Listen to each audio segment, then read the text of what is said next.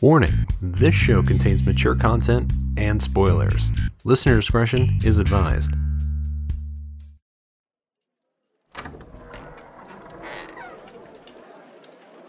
Welcome back, adventurer. Care for another story? One of a hero's triumph against darkness, a dragon's journey of self-discovery, or perhaps two souls' quests to find unity? Well, pull up a chair and have a listen.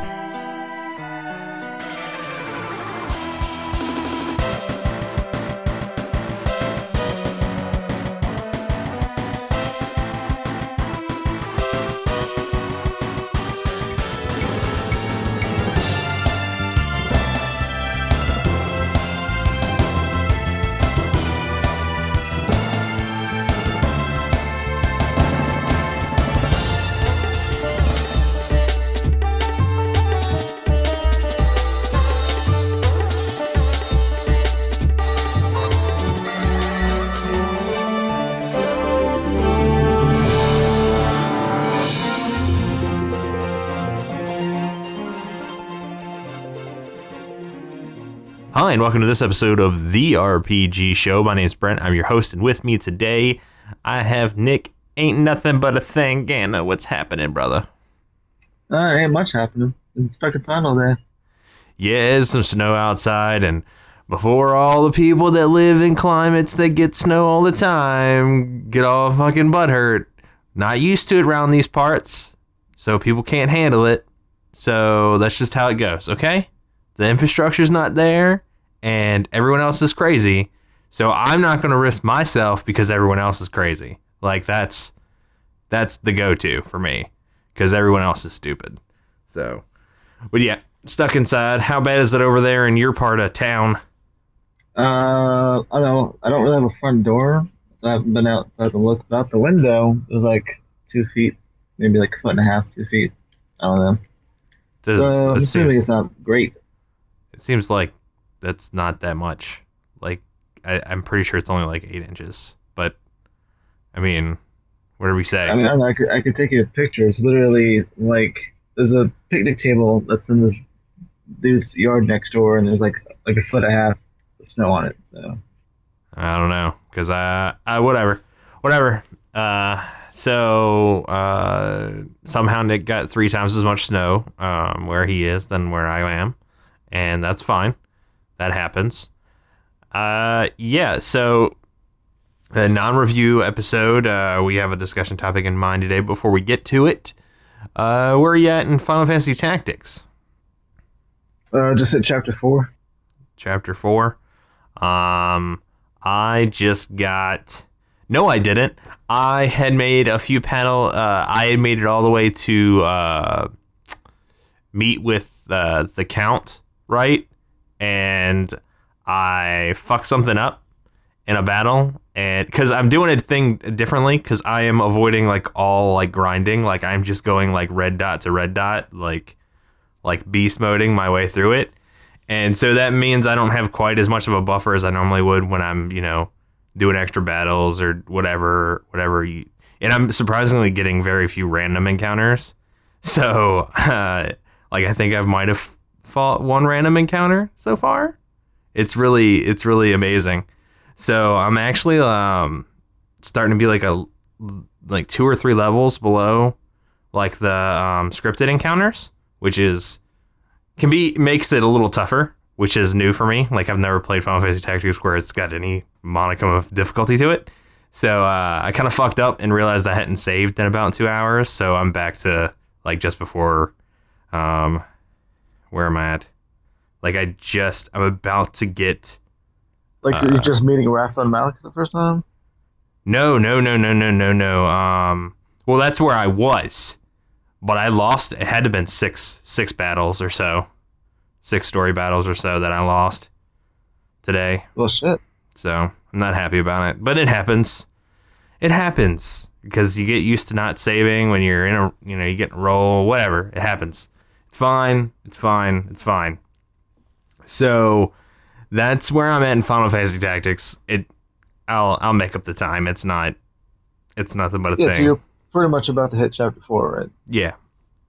Yeah, and like I said, it is interesting. If you've never played the game like that, Nick, without like doing any extra stuff or like any of the like yell trick or any of that stuff to like farm experience or AP for any characters and just go battle to battle to battle, it does make it a little harder. Like I've never done it that way before because I've always just gone and done extra battles because the battles are fun. So I don't know. It's been weird for me. I can imagine. Like I can't even see myself ever doing that. It just feels so wrong to me. It does feel wrong, but I wanted to try something different because, I wanted to beat it in a decent amount of time instead of spending 70 hours on it farming stuff. And I can always start doing that later. Like if it gets too hard, like I get, 5 or 6 levels behind the story battles, which is possible, then I'll have to go farm some random encounters because those scale to Rams's level instead of where you're at. So I can always go back and do that if I need to. So yeah, you could. We'll see how far I get without having to grind, if you will. So what we really want to talk about today is we just did the last episode was the review for Breath of Fire 5 Dragon Quarter, and we kind of wanted to talk about that. It kind of concludes our playthrough of all the Breath of Fire games. Which feels weird playing Final Fantasy Tactics because I'm like, fuck, Breath of Fire needs a tactics game. Like, there should be a Breath of Fire Tactics, but there's not. So, go figure. I don't know. Like, I feel like a lot of RPGs got a tactics game and they didn't do it right. I don't know. I like Suikoden Tactics. Yeah, I guess because you don't everybody likes their own things. You don't like the zones, so I mean, and I have no problem with the zones. So. There you go. I mean... Yeah, I guess that's it. I mean, what tactics games do you like? Ogre and Final Fantasy? Those are the only two? No. There's this weird one that's super challenging for the PlayStation 1. I can't remember what it's called. It starts with a K. I have it on the fucking shelf over there somewhere. It's... I want to say it's not Kudelka or something like that because I think that's that one game that somebody put on that list for us to play. Yeah, that's a horror game. Like gothic horror thing, but definitely it starts with a K. Like either pick a male or a female at the beginning of the game. There's like 2 different storylines. I think if I remember properly. And but it's not based on a previous no, it's not it's not a previous IP or nothing like that. It's a brand new thing. Got it. Hoshigami was different. I don't know if I'd say I liked it, but it was a different experience. Okay. There's this new one coming out called God Wars or something like that. It looks interesting. I pre-ordered it. Journey to the West was also like this kind of weird ass under the radar tactics game that came out. It's like Sayuki, I think. Journey to the West is what it's called. Okay. Played that for a while. It was okay. But I would say like Advance Wars is fucking top tier. Oh yeah, no, Advance Wars, yeah, fucking god, yeah, I love Advance Wars and like Fire Emblem and stuff. But oh man, they need to make more Advance Wars games. Why did they stop making Advance Wars games? I don't know. I remember, is it Intelligent Systems that did it? Yeah, I think so. I think I heard somewhere that like it wasn't as popular as like the fantasy type shit, so they're like, fuck it, we're not doing it anymore. But what? That's lame. All right, well, so we just kind of want to, back to the topic at hand, we kind of want to talk about Breath of Fire as a series as a whole. So that brings me to my first point.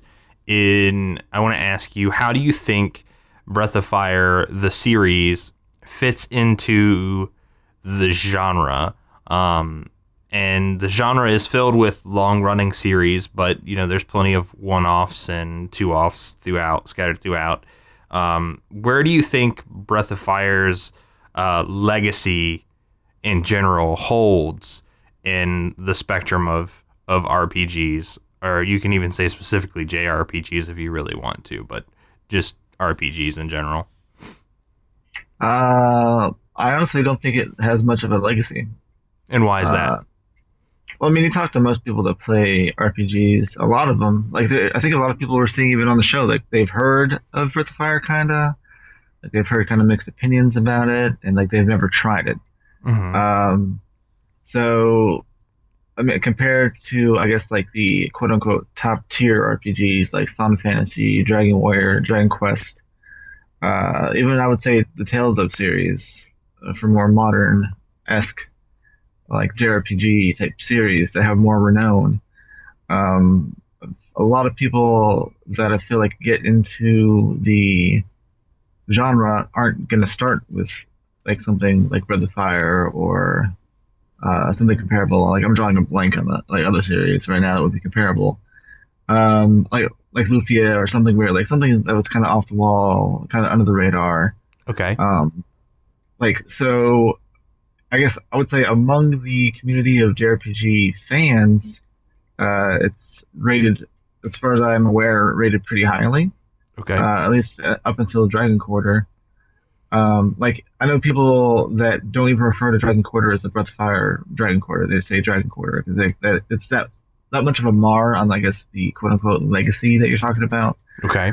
That they don't even consider it to be part of the series anymore. Okay. I mean, so I've been a fan of them ever since I played the first one. Uh, so in my opinion, like the series itself is a great series. Uh, but like anything, it's got its bumps. Like Dragon Quarter, and it started off kind of mediocre, ended up uh, having a pretty good climax, like I guess a peak, like midway through the whole series. Okay. But as a whole, I don't think it has much of a legacy. Okay. Uh, All right. Well, yeah, that's fair. If I were to think about it from my perspective as somebody that has, I don't come in with the same level of RPG knowledge as you do. I think we've established kind of my history with the genre. It's one of my favorite genres, but it's not something I had incredible amounts of access to. So that being said, I always knew Breath of Fire was around, specifically from the Breath of Fire 3 cover art, the sword, right? That's 3? yes, All right. And I saw that around all the time in game shops, and just it was just around. It was everywhere. And I never picked it up but because you never got it. I never Yeah. got it. And I think that's why, I think that is the sort of, that's the Breath of Fire way, where it is it is so core to, how do I explain this?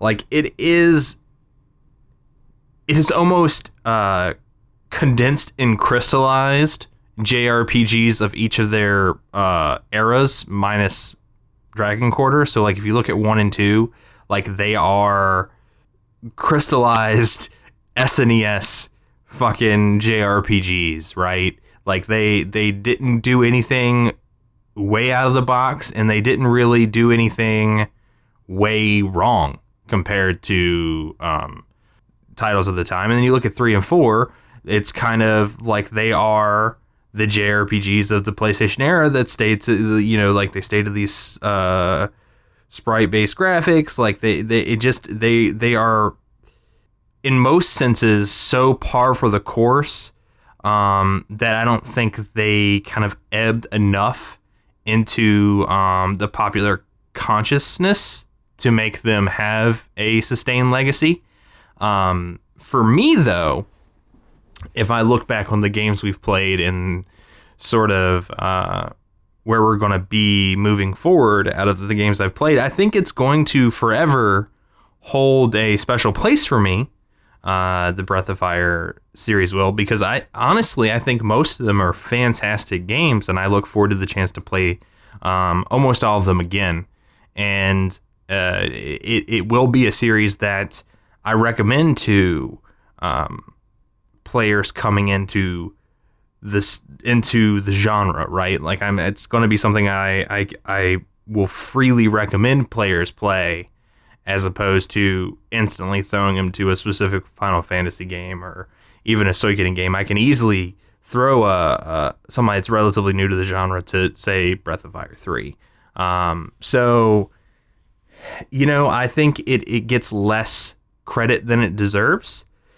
But well, I take that back. I think certain games in the series get less credit than they deserve.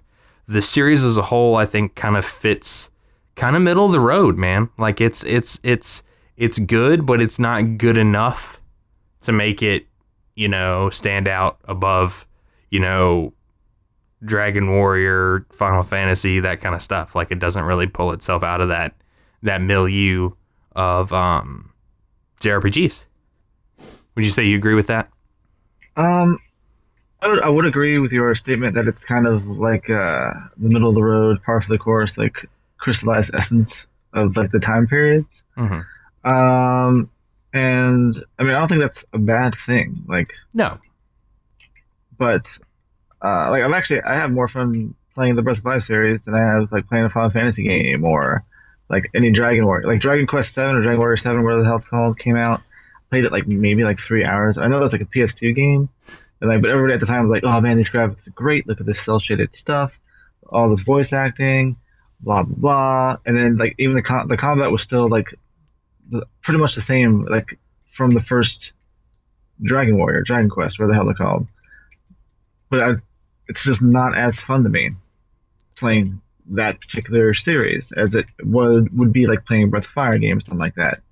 So I think it's one of those things where unfortunately there wasn't enough of like brand recognition and like maybe advertising or word of mouth kind of thing as there was for like the series that have existed forever. Mm-hmm. So that probably was a reason why they had to kind of like, I guess, the Dragon Quarter go and change it up a bit, like try to do something else to try to get that kind of notoriety. And I guess just unfortunately, like like I think I said on the show, the fucking reviewers, critics, journalists, whatever the hell you want to call them, in the public media, or I guess not the public, the specialists like RPG writers, whatever the fuck, for comics, or not comics, but the magazines, where I was like, oh yeah, this game's great. It changes up the formula from all this stale RPG stuff, blah blah.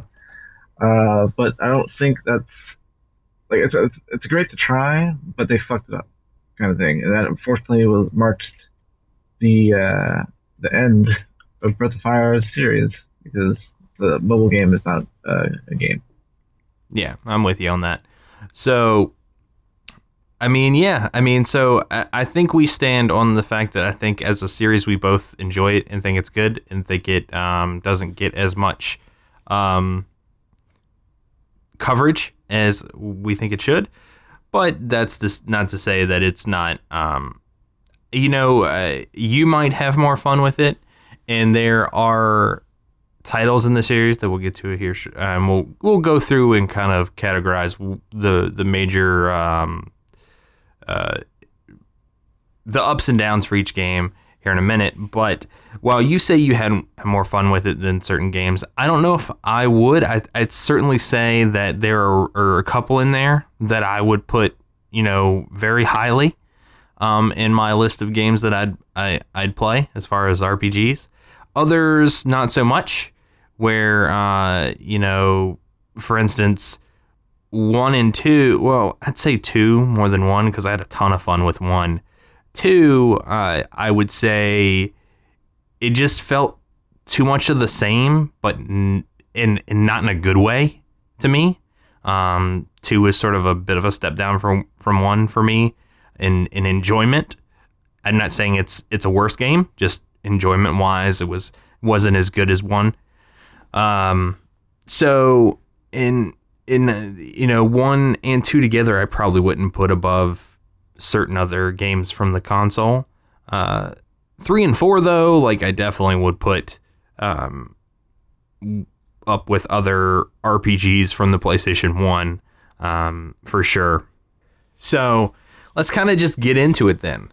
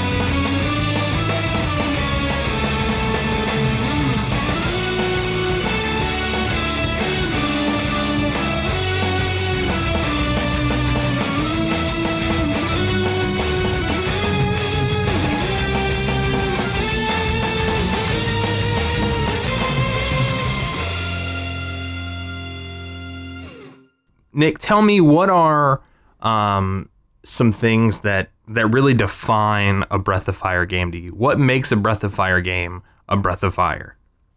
All right. Well, you've got I guess the kind of mishmash of characters. Like you've got the anthropomorphic creatures throughout the whole world. You've got the I guess trophy by now, dragon hero, bird or winged heroine, and then you got them fighting some form of evil or another. Like if you're looking at it, I guess as a whole, generic would probably be like the best description. Okay. Of a Breath of Fire game. Okay. But I mean, not compared to other things, but just like, you're playing a Breath of Fire game when, of course, you have those characters like you speak, your dragon main character, winged character, and your obligatory cat/dog sidekick. What's another thing that signifies a Breath of Fire game? Like a characteristic, a mechanic, anything. Well, I mean, it's just like, it's all just kind of samey throughout. So we got your dragon form system defines it. I mean, it's some form of fashion, I guess. But defines like, you could really genericize that as some form of, depending on the game you're playing, either just spells or like transformation type thing. Like I get that. I understand what you're saying. I get it. I follow you. I guess I'm just struggling with the thing because I'm literally just like boiling it down to its components, being like, well, this is this kind of mechanic type thing that it shares in common with other games. So it's what makes a Breath of Fire game a Breath of Fire game is really just the dressing that you have on it. Okay, so what are those what are those aspects of those dressings? What are those dressings? Like, tell me what those dressings are then. Like, what is our, like, what is our ketchup, our mustard, our mayonnaise, our ranch, whatever? You got, okay, the the different species, which I mentioned already. The fact that the main character's dragon, heroine is the winged thingy, the cat, dog, whatever companion. Well, then let's just look at that then. Because like the hero doesn't talk. Let's look at that then. Every hero in a Breath of Fire game is of course Ryu, right? Like he's a dragon of some form. So blue hair, he's always got the same type of appearance. Same thing with Nina. I got it. We're focusing on Ryu. All right. So let us go through and rank the Ryus. All right. So who is the worst Ryu? Hands down, the worst Ryu. Fifth one.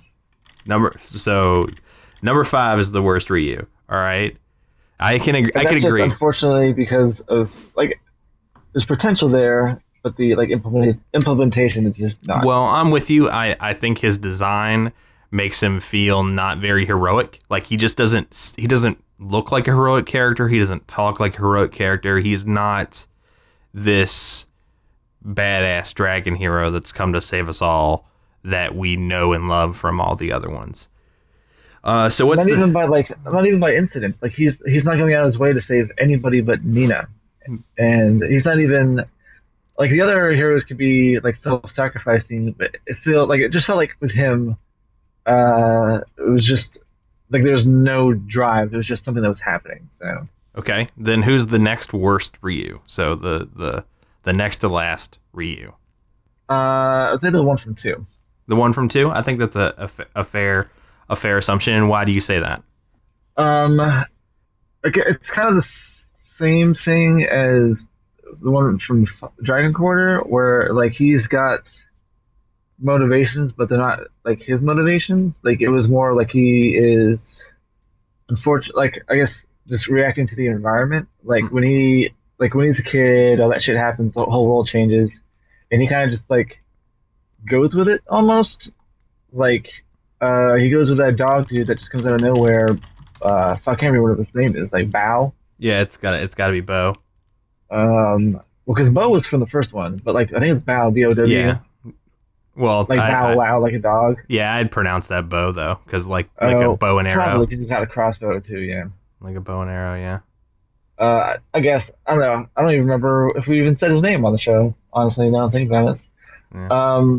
Fuck. Well, yeah, he just comes along. He's like, "Hey, I'm stealing shit," and you're just like, "All right, well, I'm gonna come with you." Like, and then you grow up, you be the 100 dudes or whatever the hell you're doing. I can't remember. And then you leave town and then you like go to the fucking arena thing, and then like this shit just like happens. I think Like, I I don't would know. say it as out of all of the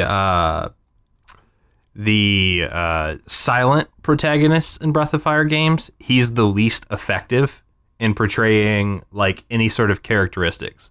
Like, because it with at least the other silent Ryus, they sort of they portray like a certain sense of character, right? Like you kind of get a gist of who they are more so than the Ryu of 2, right? Yeah, yes, thank you. That's the I was trying to explain just what's coming out. Yeah, I got you. I'm on your side, bro. Like, because he feels the most just like an avatar, not Yeah. a character. So after that, I would say the most middling Ryu would have to be the one from Breath of Fire 1 then. Yes, I agree. Because he's, as silent, he's not as ineffectual as the 1 and 2 is as far as portraying, because you do get a sense in the first game that this Ryu he's out for vengeance on these dragons that have destroyed his home, that he's going to stop these bad dragons at any cost, right? And you do get a sense of that from that character, even though he doesn't say a word. Yeah, and you kind of like, at least I personally did, like, you get the sense that he is a badass. Like, you Yeah. spend like the first couple hours of the game by yourself, just whooping ass on everybody. I know, and honestly, that is a sense that I don't think I get out of any of the other games as much as I got out of the first one. Because the first one, like you're right, he feels like a legitimate badass. Like I would hate to come up against that guy in a fight because he would kick me just to the moon and back. Like I would be fucked. So, now there's the hard part. So, who is the better Ryu? The one from 3 or the one from 4? I'm gonna give it to the one from the three. Okay. And why is that? Because he spends the whole game as I guess, a complete being, and there's also like I guess the character growth. He not only like physically him growing throughout the course of the game, like, but I feel like emotionally mature. Like he matures over the course of the game, and it's like a full kind of like arc as a character, as opposed to the fourth one, who like is just he's kind of not dynamic. He's just kind of like a one. Fuck, I can't remember like He what term feels it is. like he is like I don't like he's He starts the game as who he is and ends the game pretty much as who he is. yeah, he feels like he has this naive do-goodery kind of thing going, right? Where there's like a level of innocence meets justice with him, right? Whereas the 1 and 3 totally does, you see him grow, and like not only that, even as good looking as 4 is, just the emotion that you get out of the character sprite of Ryu in 3, it still blows me away, because you get like these goofy moments, you get these real badass moments, you get these like sad moments, all out of his motions and acting on the screen more so than 4 does. So I'm right in the same boat with you, with the Ryu from 3 being the best Ryu, 4 being the second best, then 1, then 2, then 5. But I also think that applies to the dragon systems as well. Like, you think they kind of line up the same way? Yes, because the fifth one, shit, you never ever get to use it. Okay. Second game, useless because it's like a gimped version of the first game's dragon system. The first game, it's just magic. Fourth game, borrows sort of from 3, but you don't get to customize anything really. Okay. It's like kind of the same as the first, where it's like mainly like a magic system, but you do replace the kind of character. It's a different character technically. Okay. But third, like, you get all of this customization. You have to actively go out and find different components, and kind of craft your own kind of formula for a dragon, like mixing and matching. And then once you find the one that's great, like obviously that's the one you want to use. But that's pretty much the same in every kind of game. So Okay. I think it's the most entertaining and the most effective. All right. I don't know if I would agree with you. I would agree that five's the worst. Probably followed by. Remind me the one in four, please. I'm struggling. What's the dragon system Okay. like in four? That one, it's like it's shared with Folu, but every time you kill or you fight a dragon or you see a dragon in the world, like you borrow its power. I think was the way it worked, Okay, and it so gave you the next form that you could use. and then you turn into it, and that's the one with like the anime cutscene when you turn into the dragon. Yeah. Okay. So then I would probably go five. See, I think the rest of them are a lot closer than the way you describe it, because three, yes, you have all this customization, but there's only really like three or four that are worth a damn, right?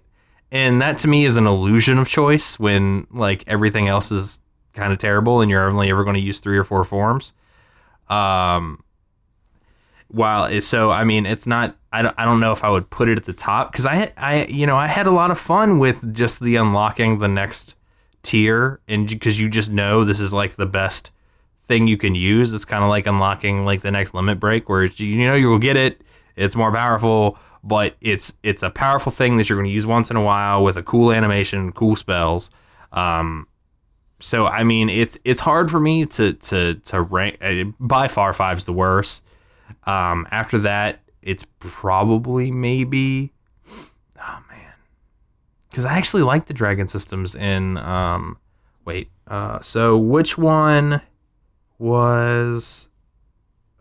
Because now it's kind of The first game together. you visit the shrines and then you beat you fight a boss and then it unlocks the next kind of tier. Yep. All right, and then two is I can't really remember. I think it's similar, but I remember the dragons like fucked up in some form. Like they don't work like they're supposed to because it was all like instead of being elemental damage, it was just regular damage. So you can just use the cheapest one. Yeah, that's right. Where it's not necessarily worth it a lot of the time. So I mean, it's probably 5 to probably then 1, 4, and 3. Like they're probably interchangeable. Like I really want to sell the fact that I had a ton of fun playing Breath of Fire 1.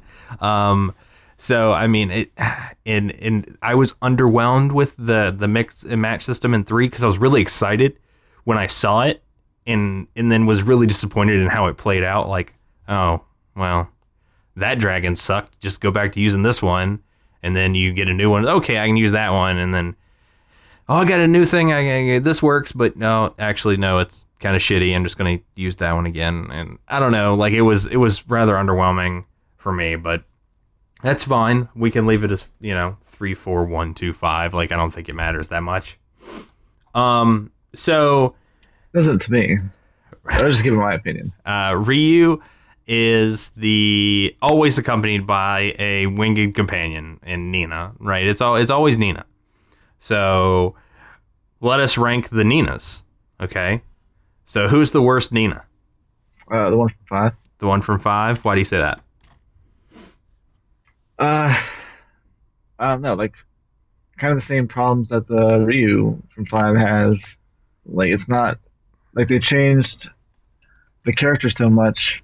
Like every other game, she's like more of a healer type thing, except the second one, I guess. She's got some more attack magic, but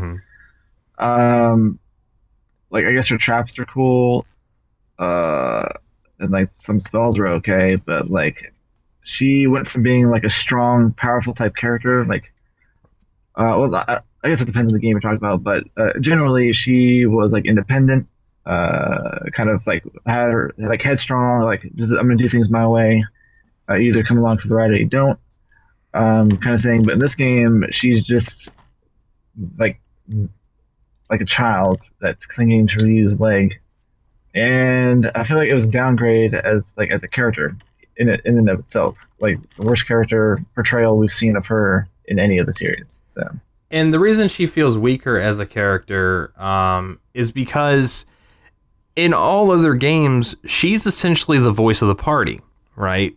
Because Ryu doesn't talk, so a lot of the implied sort of like intention that you get out of Ryu is expressed through Nina's dialogue.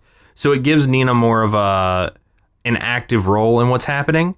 Where in 5, with Ryu talking and leading the charge of what's happening, she becomes like a silent secondary character for no reason other than because she's not talking and she does this weird cough because she's an air filter. So I agree with you. She's probably the worst.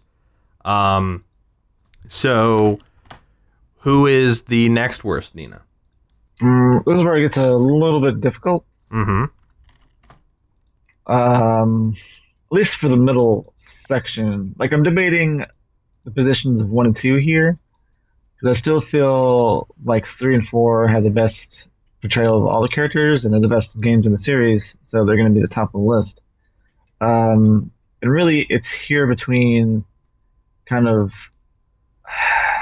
dumb, headstrong Nina and like naive, headstrong Nina. What's your take on it? I would probably say the first Nina is probably the second worst Nina. Mostly because just her role in the game in general, and just the feel you get from the character of her being like this helpless princess that you have to, constantly kind of be there to save. Kind of rubs me the wrong way. And that's the same reason I don't like the Nina from 4 either. Because she's very dependent on others around her saving her ass. And she's very, like, I hate a dumb princess character, like, so much. I can't, anytime they show up, I don't like them. And so, like, personally, for me, the next 2 would be probably 1, then 4 for me with Nina's. Okay. I can agree with that. So what puts, I'm assuming 2 is going to be in second place. Yes, with 2 being in second place. Because the one from 2, she's not like an actual, like, princess with this special upbringing. She's this outcast, right? Because she's born with these ominous black wings. And that gives her more of a grounded, streetwise approach to the character, where she doesn't feel as helpless and needs saving all the time. She's kind of bitchier, and I like a bitchier Nina, to be honest. Like, and I don't know, I just enjoyed the character in Breath of Fire 2 more. Like, and I think I even spoke of that when we talked the story in Breath of Fire 2, where I was like, they made me care about that character, and that was a bonus that I gave to the story then. Okay, I can definitely agree with you on that. So, with the one from 3 probably being the best, because I had, like, I'm with you, like, in most cases, 3 and 4 have the better representation of characters, but, and I have a very strong attachment to the cast from 3. So, it's just kind of where I'm at on that. So I'm in full agreement. So, hold on, let me just jot this down. I don't know why. I just feel the need to. Oh wait, I did that. Record it for posterity. For posterity, because last time I still haven't gotten those games we're playing next year from you, physical copy. Appreciate that. That'd be great. What are you talking about? Yeah, you're the one that took down the games we're playing next year. I'm just fucking with you. Oh, okay. All right. I was going to get mad. All right. So, out of all the recurring cast of characters, the next up would be there's always like a faithful sidekick that's either a dog character or cat character. All right. With the first 2 games being dog characters, and then everyone else being a cat character. Right. I always thought he was a wolf. Well, dog, wolf, whatever. It's the same difference. I guess. Canine, feline. Semantics, Nick. I suppose. So who is the worst supporting lead, if you will, out of all the Breath of Fire games? I would say Bow or Bo, whatever you want to call him, from Breath of Fire 2. From Breath of Fire 2? Why is that? Because I couldn't fucking stand the character. Okay. Like, I just literally just fucking wished he was just never in my party. I never put him on my party because I fucking hated him. He sucked as a character. He was weak as shit. He was like a fucking asshole majority of the time. Like from what I recall, he was a dick to Ryu pretty much all the fucking time. Made like got like innocent. Like Ryu was being that innocent bullshit, like innocent. Oh, I'm just kind of here to help type thing. And then the motherfucker just kind of dragged him in all kinds of shit all the time. And I just fucking I hated the guy. I hated him. Now, I'm with you where his character fucking sucks, and I hate him. But I would put the Bo from Breath of Fire 1 below him, because while he's only around, like, in any meaningful capacity for, like, 10 minutes, and then he becomes fusion fodder for the rest of the game. So, I mean, like, he's not there. I see what you're saying, but I still like him more than. So my personal preference would be number one above that motherfucker from number two. But even then, all right, I'll give it to you. So let's rank the cat. Well, then who would be the middle of the road? Probably from 5. So Lynn. Yeah. Okay. And yeah, again, Lynn was probably one of the more interesting characters in Breath of Fire 5, if you ask me, compared to Ryu and Nina. So, I mean, I'm with you that she's probably the good choice for third. So who we left with? Cray and then You mean Ray. Cray and Ray. Got it. So who's better? You mean Cat? Well, I already know. Cat and Ray. Cat and Ray. Was that? Cat and Ray. You mean Cat Ray? Yeah, right. No, because there's Bao and then you have Cat. So there's 2 feline characters. Oh, that's right. That's number 2. All right. That's where I was at. All right. Yep, you're right. Cray from 4. No, I lied. Ha ha ha. So Ray and Cray. So. Or maybe we can count Cat. All right. So that's fine. Where's Cat fit? I think she fits 3rd place out of the 6. All right. And then we have Ray and because Cray. she's a cool, like, kind of badass type character. Which I think the majority of the females were in that game. No, like, they weren't definitely. taking shit from anybody. Yeah, no, they were much tougher crowd. A lot of females in that game, because you had Blue, of course, you had Cat, and you had Nina, because all the dudes in that universe are douchebags. Because you had Bo, who's a fucking twat muffin. Then you had fucking Stin and Jean, who were just trying to fuck everything that moves. So, I mean, you had to be. Yeah, that's true. I mean, the selection of dudes that, and then we question Rand's sexuality. I mean, so he was the only one that wasn't a total douche cadet. So, and then Spar. Do we know what Spar's gender is? I think he is that's not asexual, fucking like gender neutral. Like he might not have one. He might just reproduce by pollination or some shit. Right? That's possible. That's possible. He's a plant man. I don't. That's cool. So, all right. So, who are you giving it to? You giving it to Cray or Ray? Ray, definitely Ray. Why is that?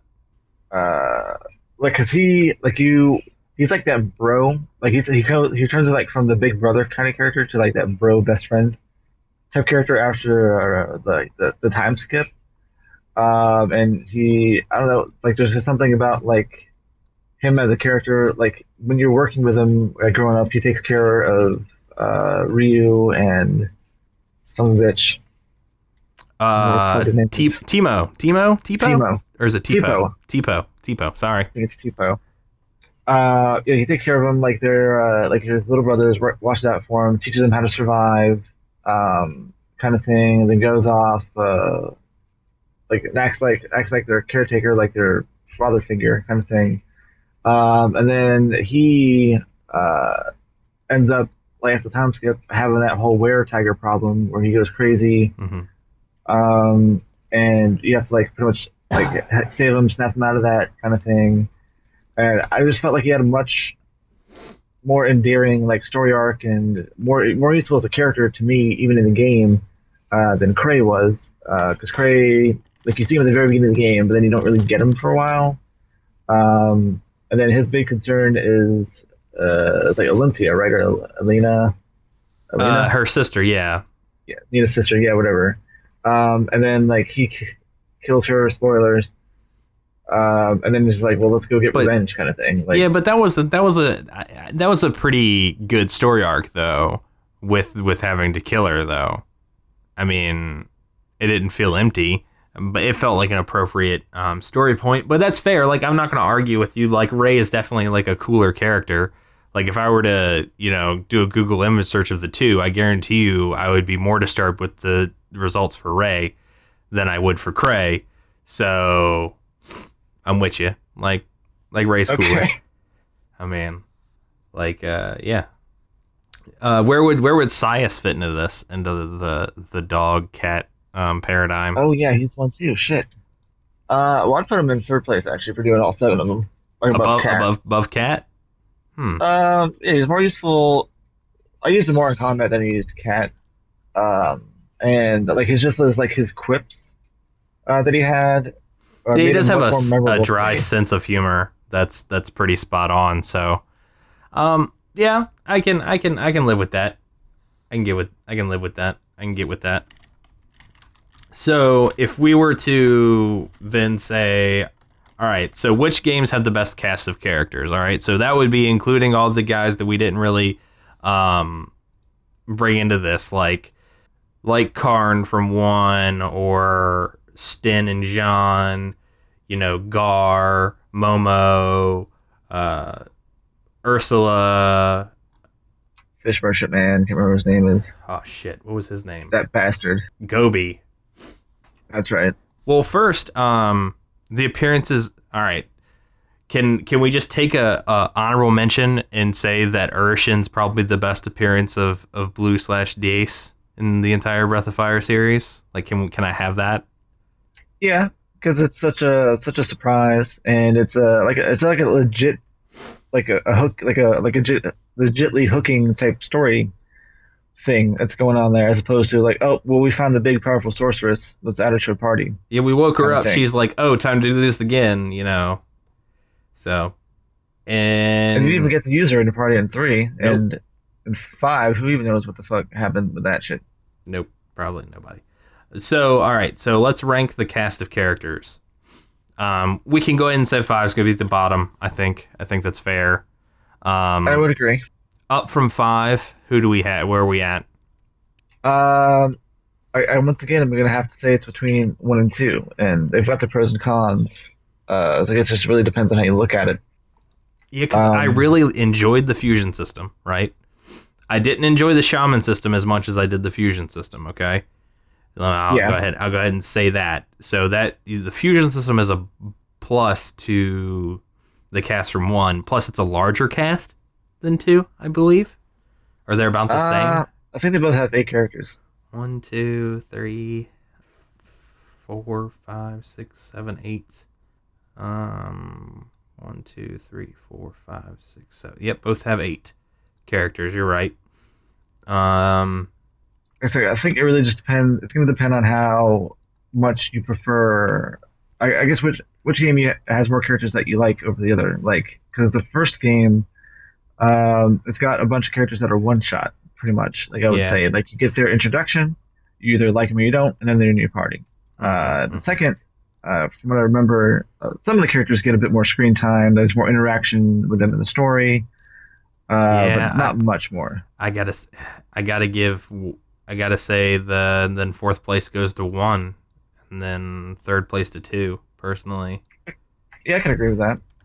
Because I mean, it's just because like as much as Sten and Jean are shitty dudes, they're like cooler characters and they each have their own story arcs, and not every character is a one-note character like in 1. So, up from that, it's down to 3 and 4. And I don't think we are going to. Where do you sit on this? Which game has the better cast of characters, 3 or 4? I'm gonna with the 3. See, I think 4 has a better set of cast of characters, because everyone, like, some of them have more distinct personalities than in 3. Because I mean, 3 you end up with Momo and Pico, that how much do they honestly contribute to the overarching narrative? Where in 4, you have Urshan, you got Cray, you got Folu, I mean, his whole fucking thing. So I don't know, man. Yeah, I guess that's true. I guess I was thinking about the whole because with Breath 3, you're mostly focusing on Ryu, Nina, Ray, and Gar in terms of plot. Because Yep. Momo is just like the eccentric adventurer that lives in that tower thing, Yep. and then Pico is that mutant like experiment gone wrong or whatever the hell it is, and Mhm. that's it with them. And yeah, all right, I get with you for having everybody having at least some kind of significance to the plot in some form or fashion before the end of the game. So As many problems I had with Folu, I think like that duality in that story, it just contributes to the characters more than what 3 offers.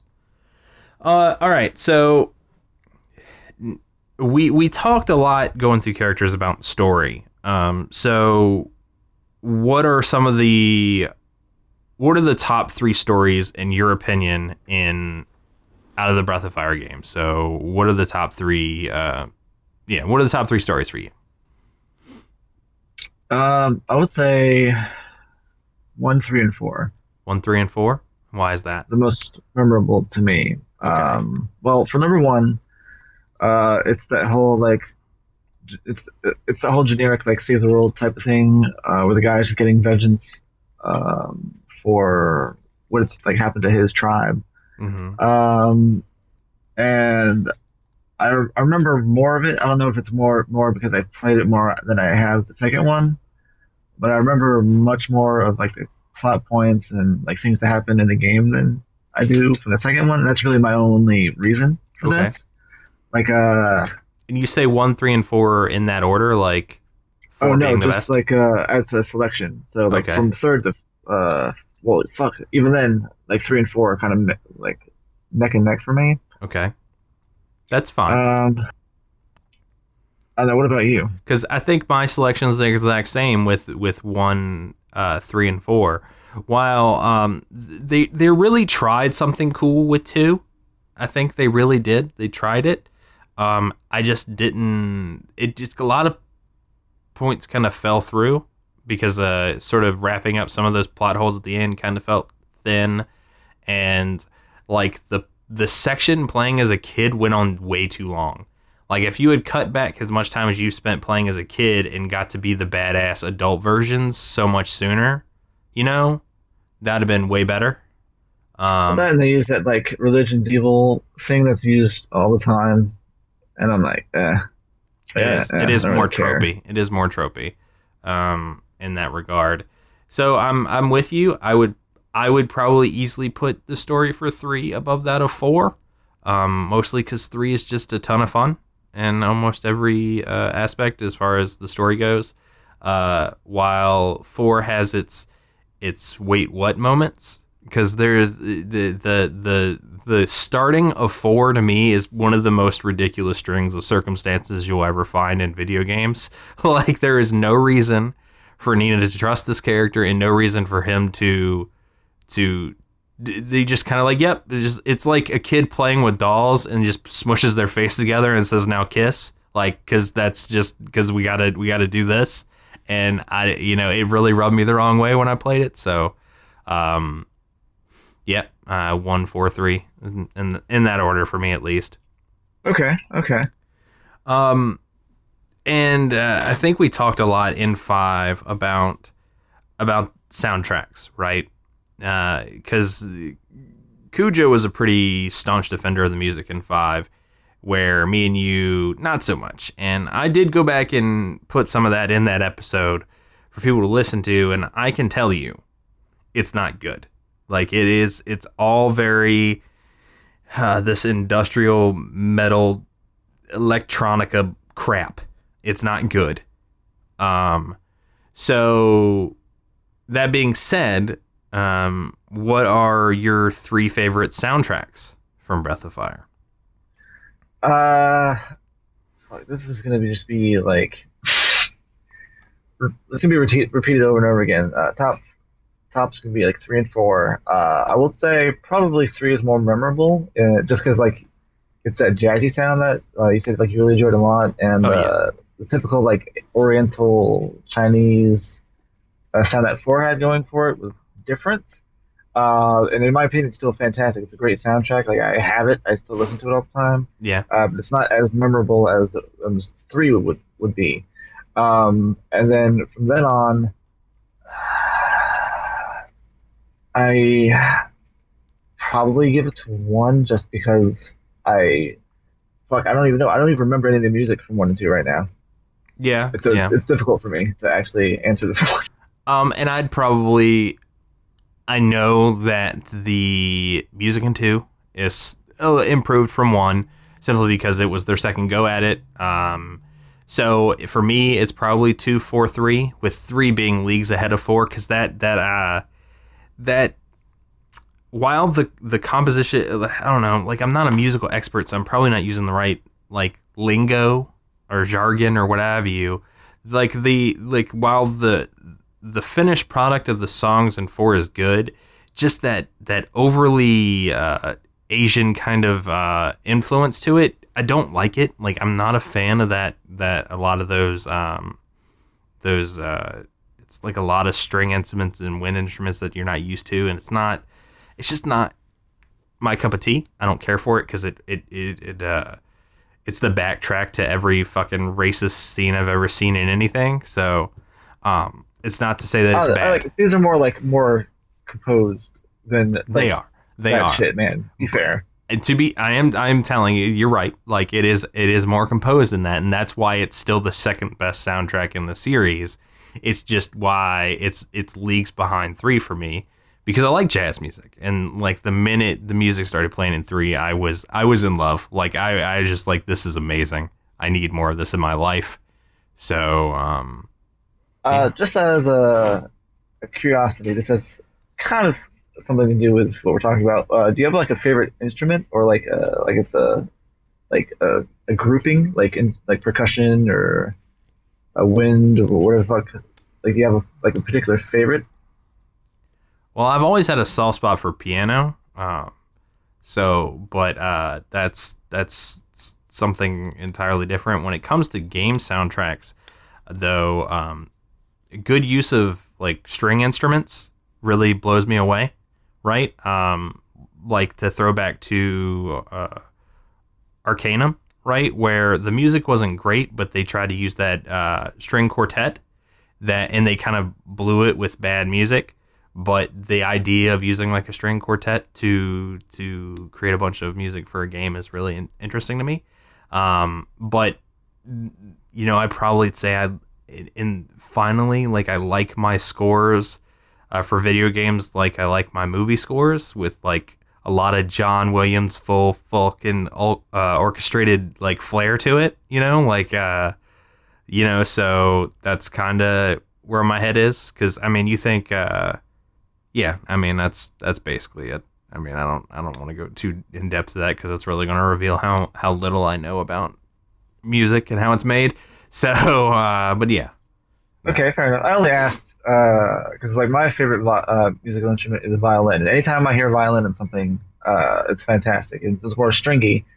I guess as far as instruments go. But that's a different, like there are specific like Asian instruments, like string instruments, that make a totally different sound than what you're used to. I know. But what I was trying to get at is, like you would prefer listening to piano, and that's used more in like jazzy type music, regardless. Yeah.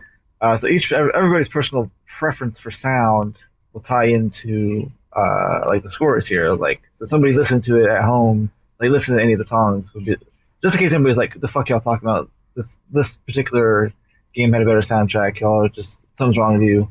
Like everybody has a different like personal preference for how their brain processes whatever sound that they're hearing. Yeah, so I mean, to get what you're getting at, jazz piano is probably one of my favorite things ever. Like, if you can play jazz piano, you're an artist, and I love you. Like, because jazz piano is amazing to me. So, and that would explain a lot, really. So, but yeah, no, I'm with you. I'm with you on that.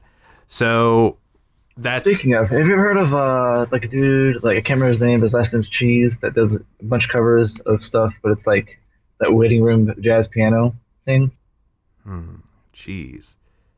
No, but I mean, there's Scott Bradley at Postmodern Jukebox that does a lot of that kind of stuff, where they take new music and make it sound old. Is essentially their go-to. I've never heard of this Cheese fella, but Okay, I'm gonna link you something in Skype.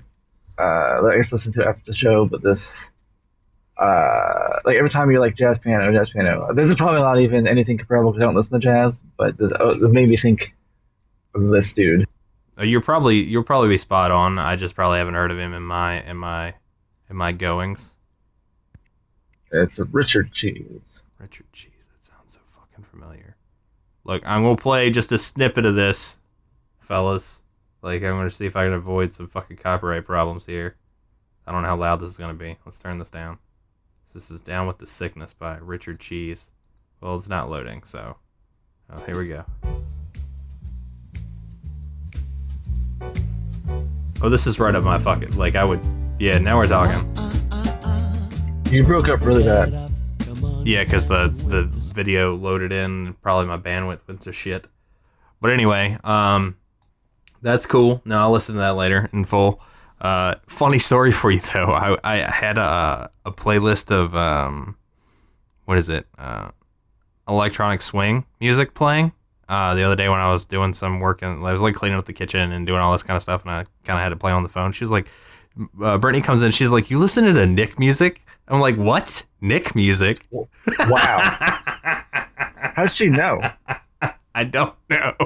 I was like, "What do you mean?" She's like, "He listens to stuff like that." I'm like, "Well, so do I, so it's okay.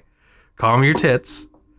Well, I think it's just funny because like I introduced you to that, if I recall correctly, with Carl Stellar. Yeah, you introduced me to Parov Stellar, and I had heard some electronic swing before, but I didn't know like there was a whole genre. Like, of it. Okay. Like, I thought it was like a couple of one-offs. I didn't know there was something that like I could find like 20 fucking dudes making music about it. So, no, yeah. So that was a funny story for you. So, we already did stories, soundtrack.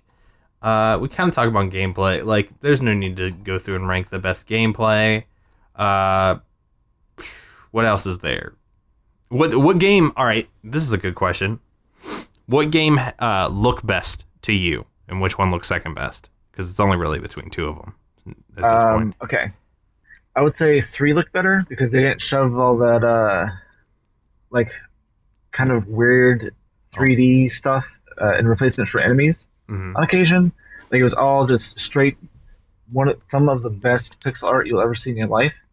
And 4, like, it has really good pixel art as well, but then they kind of shove in that weird-ass, ill-fitting, like, especially for the bosses and, like, the dragon transformations and, like, just random stuff in the game, like that weird 3D kind of thing, and then it kind of throws off the whole aesthetic to me.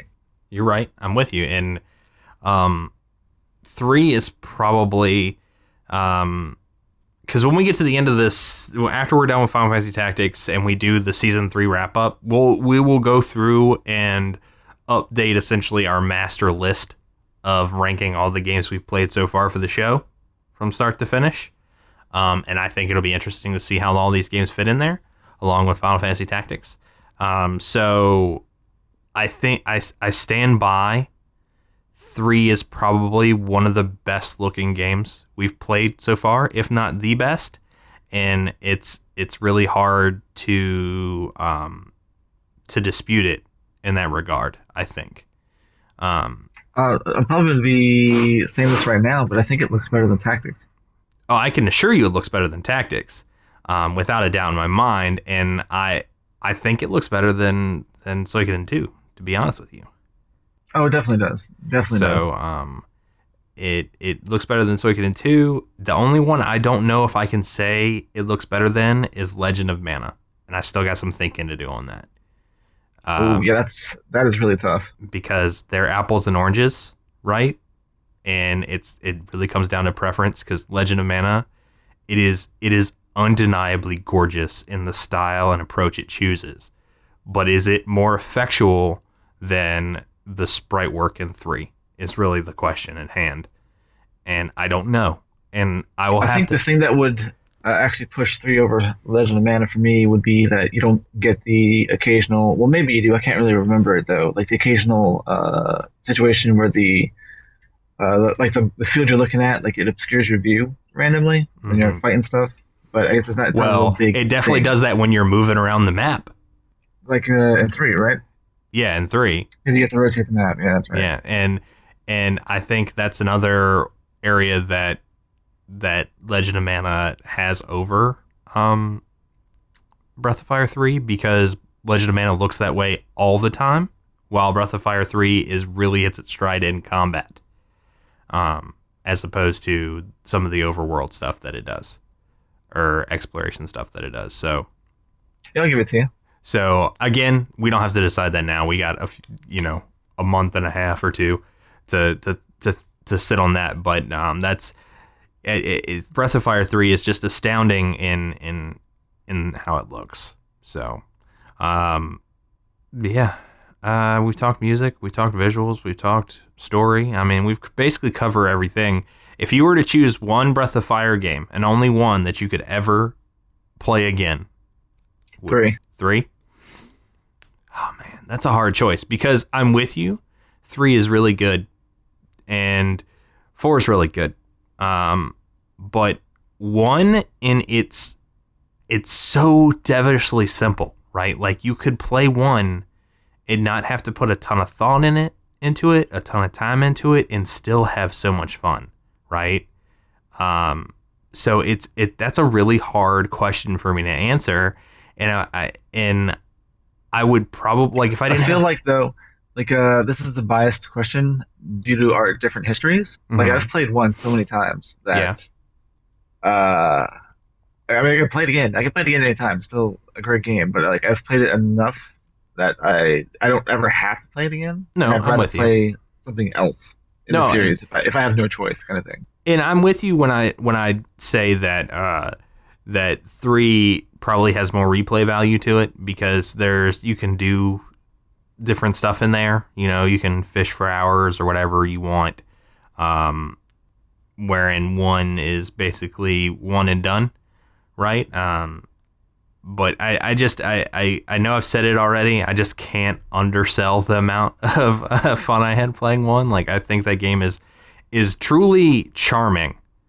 I think is the best word for it. Like, it is like you start playing and you're like, oh, this is a cool little fucking game, right? And I'm really into this, and it kind of took me on a wild ride.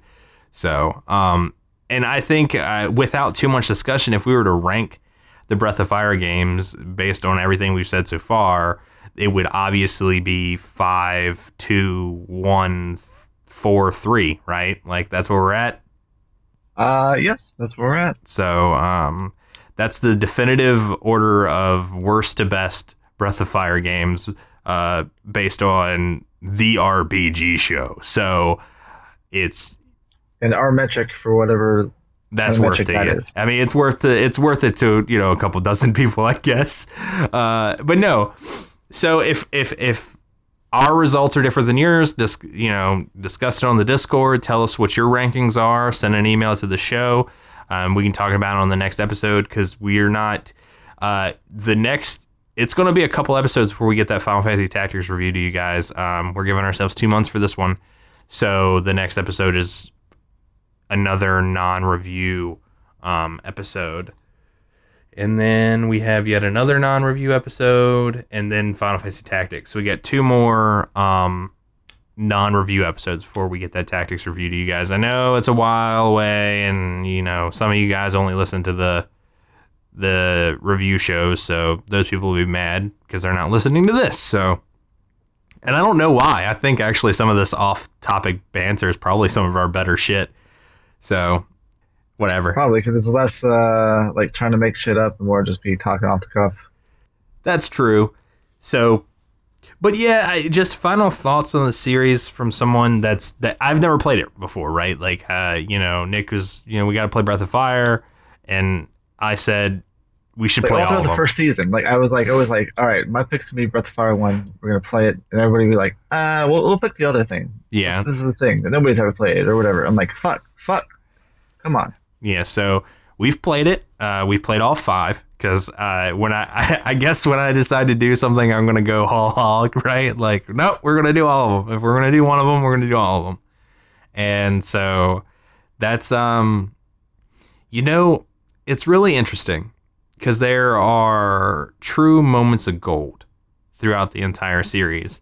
But when I sit back and look at the genre and the games people are talking about, I know why people don't talk about Breath of Fire, right? Because outside of those real sparks of passion, there's just a lot of, it's pretty generic. There's a lot of generic stuff happening around these really shining points of greatness, right? And that's, in general, I think it's unfortunate. And so if you're listening to me right now, you hear the sound of my voice, the nasally fucking sinusy fucking whatever thing's happening to me right now, sound of my voice, you gotta play Breath of Fire. If you've never played Breath of Fire, you can skip 5 and 2, but you gotta play 1, 3, and 4. Just do it. You will not regret it. And I say you can skip 2 because you go back and forth between like the hometown and where you're building your city like 30 times, and it's like 12 hours of gameplay just running back and forth between 2 places. So fuck that game. Just skip right on over it. Go on to 3. So yeah, no, it's good stuff.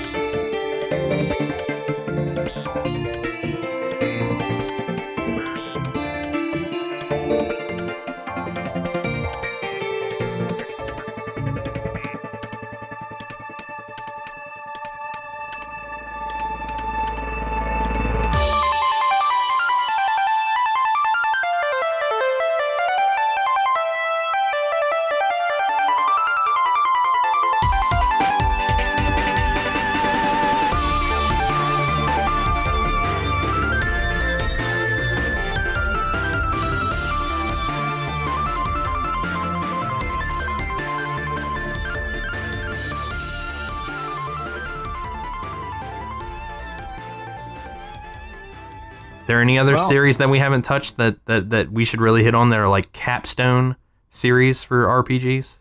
I mean, we already set up for the next year, but what are some things that down the road you'd like to see us do?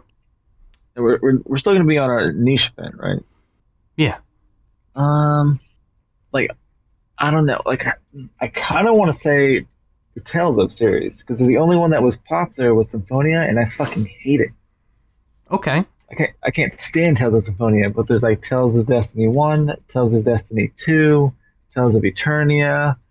No, we're not going to be playing Tales of Destiny 2 because that's a Japanese only one. But like they are. There's Tales of Fantasia, which was the first one. Like it's got some like age to it, and I think it's only recently that it's come in, like the last maybe 10 years or so, that's come into. I don't want to say renown, but it's entered like somewhat into the public sphere. And it's allowed them to put out like the newest one's coming out is January, and I think it's like 2 weeks. Tales of Berseria, and then they had a Tales of Xillia 2, Tales of Xillia, Tales of Graces F. Um, like they recently pushed out the Tales of Symphonia remake, and then Tales of Symphonia 2 remake. Because I think there are it's like GameCube and then Wii that they were two on, but they put them on PS4. So they're more like the games were a more recent thing, but the older ones are definitely something to take a look at, I would say. Okay. Like Tales of Eternia is one of my top 10 PS1 games. So I'll tell you a series that I would like us to play at some point, like in its entirety. And you're going to be really game for it, and I'm going to hate myself by the end of it. But I want us to start with Kingsfield 1 and work our way through up all the Kingsfield and into Dark Souls territory. Like, play its progenitor and then play the current version. Because that's where that shit started, man. Kingsfield 1, man. Well, you might as well just do all of From Software's kind of... Because there's what? Like Dungeon Crawler type things? Because they do the Kingsfield, 3. And then they have, like... Rings of Eternity or something like that. I think. Let me see if I can find out what they have out. I know there was something that it's like you have Kingsfield, then you have this game that's like pre Dark Souls, and then you have Dark Souls. So there was something they had in the middle that wasn't very successful. It wasn't Demon but it was Souls, like was it? The kind of like intermediary type thing. I don't know, man.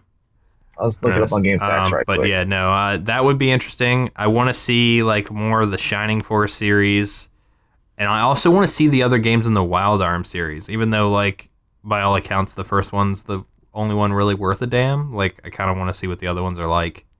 Well, I like them all except the third one. I fucking hate the third one. And then Alter Code F by extension, because they changed the battle system. Like, they changed it and they didn't change it, and it's like, I don't know, I just fucking hate it. Like, a lot of people are like, oh man, Wild Arms 3, fucking great. Like, I've got so much resentment towards this game because it was the first PS2 game I ever bought. I didn't even have a PS2 yet. I was like, fuck yeah, I'll do Wild Arms game. I'm getting it.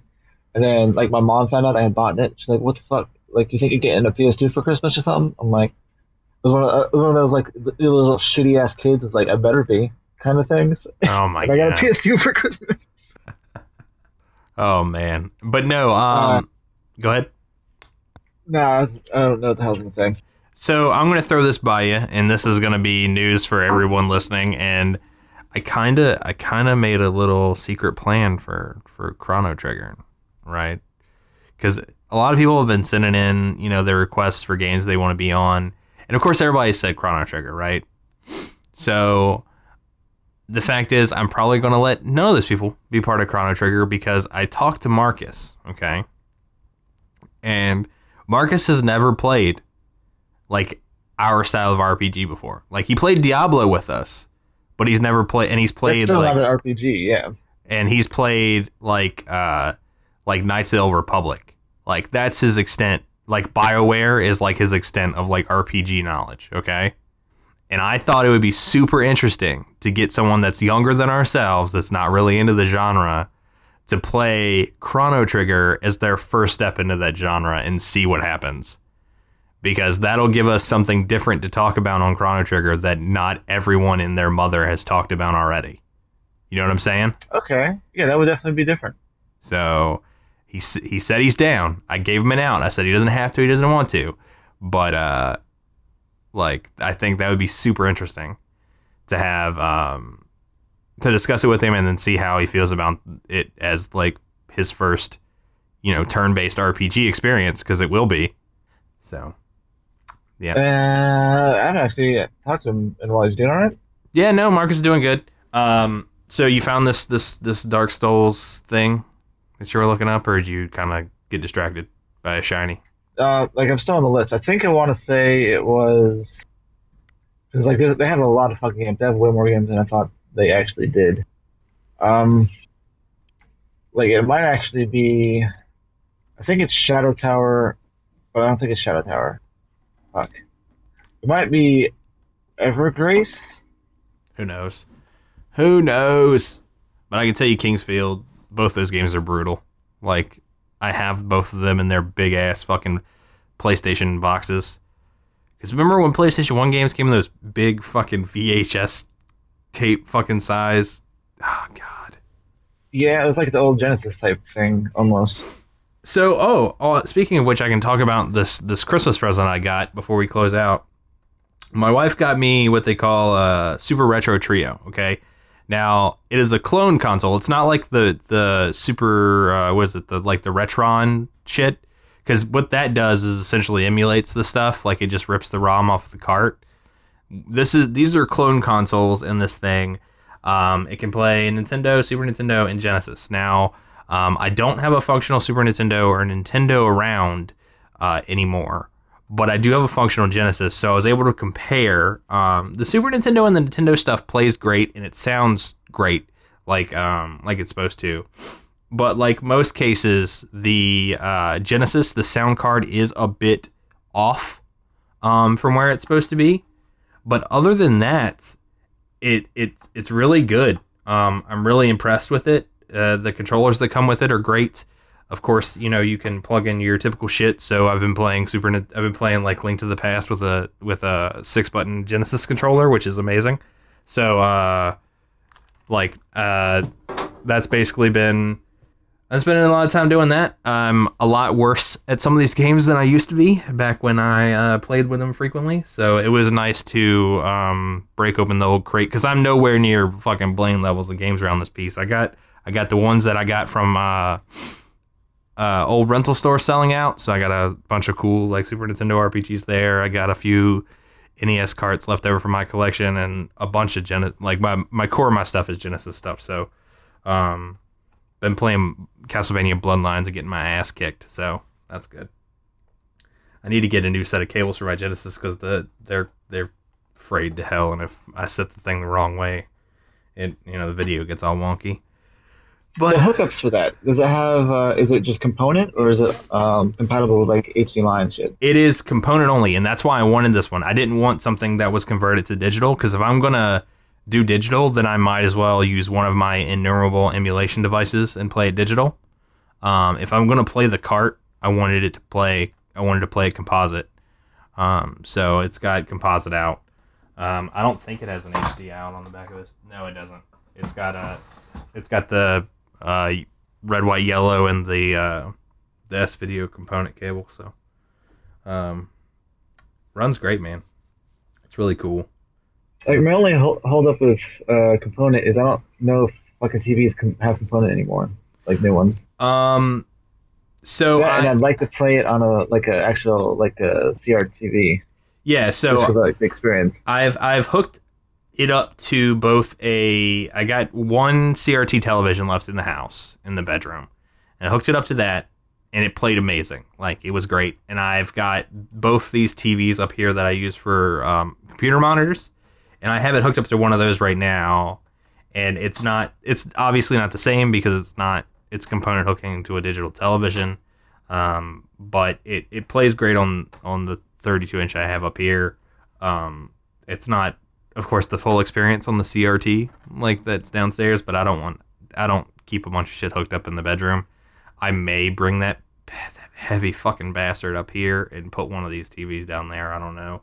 I don't know if I want to do it all just to play some of these, but I spent a lot of time playing with it. Like I said, getting my ass kicked in Bloodlines, which is, I got to play it on I'd play it on the Genesis, but those input cables are so jacked up, and it's kind of fucked up because the sound's really, because like I said, the Genesis sound card is something special, so the game sounds kind of off.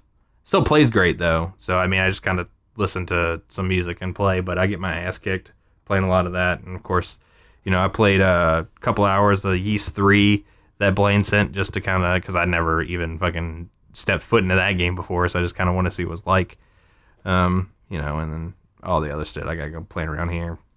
So does that one play like the first two? What's that?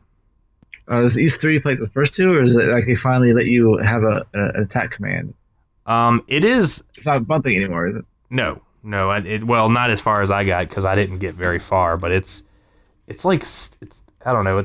It's different, man. Like I wasn't. It's a side-scrolling one. Yeah, it's side-scrolling. Yeah, it's not. Yeah, it's weird, bro. It's weird. So, yeah. Which, yeah. I mean, well, that's it, I guess. And I don't think either one of us have anything too much to add to this discussion because we just be sitting around bullshitting for another hour. I know some people like to listen to that, but I have to put out a thing. Whatever. Fuck it. It's late. We normally do this in the morning and it's late. So, anyway, do you have anything else to add to this discussion about Breath of Fire as a series? Glad we're done with it. Glad that you don't have to play 5 ever again. I mean, I guess I'm glad we're done with it. Nothing stopped me from going back to play any of them that I want, so it's not like I'm a loss or nothing. So I'm glad we experienced it. I'm glad you experienced it, and I'm glad some of our listeners were able to experience some of them as well. Yeah, and here's the thing, guys. Like, I want to make this very clear. A lot of it seems like nobody wants to play the stuff alongside of us unless, they're going to be a guest on the show. I highly encourage everyone to play as many of these alongside of us as you can. We don't expect you to play everyone by no means because me and Nick are crazy people. The rate which we play these games is insane. And I ask myself the week before a review is done and I'm trying to like hurry up and finish a game every time. I'm like, why the fuck do we do this to ourselves? And mostly I think it's because it's fun. Like this show is Brent Catharsis 2.0, so it's I have a ton of fun doing it, and so I keep it up. But everyone that listens, we have out there what games we're going to be playing. When Nick finally sends me the digital copy of that, I can put a list of the upcoming games on the website, and which ones, just look through, play a few of them with us. You don't have to play every one, just play along and send in your comments on the game to us or discuss it on the Discord as you're playing. Because if more than just us are playing, we're more than happy to discuss the game with you as we next all right, then we're back. And so I mean, we're more than happy to discuss those games with you if you're playing alongside with us in the Discord. So I mean, I highly encourage as many of them people that have time to play these games alongside us. Even if you're not gonna be the listener guest on the show, please play it. Send an email about your opinion. We'd love to hear it. And we understand that there's all kinds of games coming out. And there's all kinds of stuff for you to do and to play. But I would say if you're listening to the show, you're only doing yourself a service by having, I guess, coming into the show that we're going to be doing, having some kind of knowledge about the game. Because if you're just listening to us talk about something, like it's one thing to listen to somebody talk about something, and another thing to be like, oh yeah, I know what you're talking about.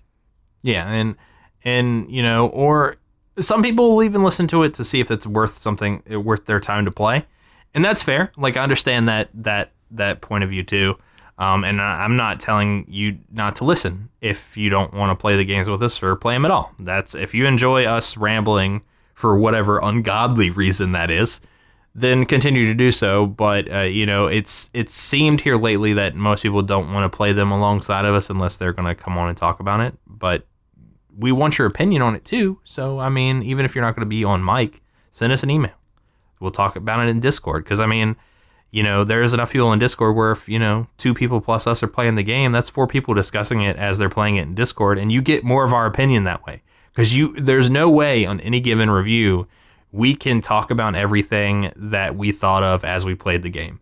Because me and Nick, as try as we might to take notes as we play, that'll probably never be our style. To have try as we might, speak for yourself. I don't even try. That'll never be. We're both like stream of consciousness thinkers, and that we probably have a ton of opinion at the moment we're doing the thing, and we won't always remember all of it when we sit down later to talk about it. So, and I'm unfortunately one of those folks that if it's not in front of my face, then it doesn't exist. Like object permanence is not a thing. Out of sight, out of mind is a really, really tough thing for Nick. So, or Like shit. If I bring lunch to work, I have to put it on the counter before I leave. Otherwise, it's in the fridge. And I never like. I'll be like the night before, it'll be ready, and then the morning, like I'll think about it. I'm like, all right, I need to get lunch, and then I'll leave the house without it. And same thing happens to almost everything throughout the day. Like doing chores, unless I'm looking at the laundry that's dirty, I'm not gonna remember like out of the blue some other time. Like, oh yeah, I gotta do laundry later. It'll be like 11 o'clock at night. I'll go to the bedroom and there's fucking laundry, there's dirty laundry everywhere. There's nothing clean. I don't have anything to wear. I'm like, son of a bitch, I forgot to do laundry. There you go.